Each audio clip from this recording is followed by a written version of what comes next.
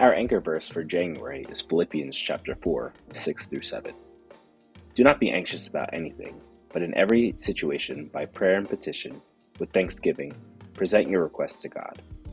And the peace of God, which transcends all understanding, will guard your hearts and your minds in Christ Jesus.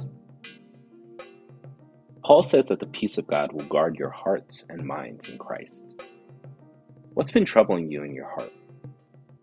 What's been troubling you in your mind? Are you troubled in your mind when you can't sleep at night, when all you can think about is what you need to do the next day? Present your requests to God. Are you troubled in your heart when you feel like you've done wrong against someone? Present your requests to God. Are you troubled because your own anxieties keep you from living a life that God has dreamed for you? Present your requests to God. Take a moment now to take an internal inventory of your heart and your mind and share that with our Heavenly Father.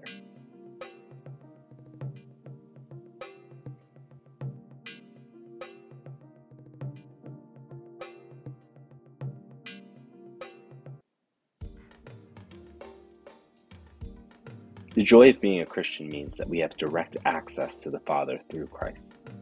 Jesus says that no one can come to the Father unless through me.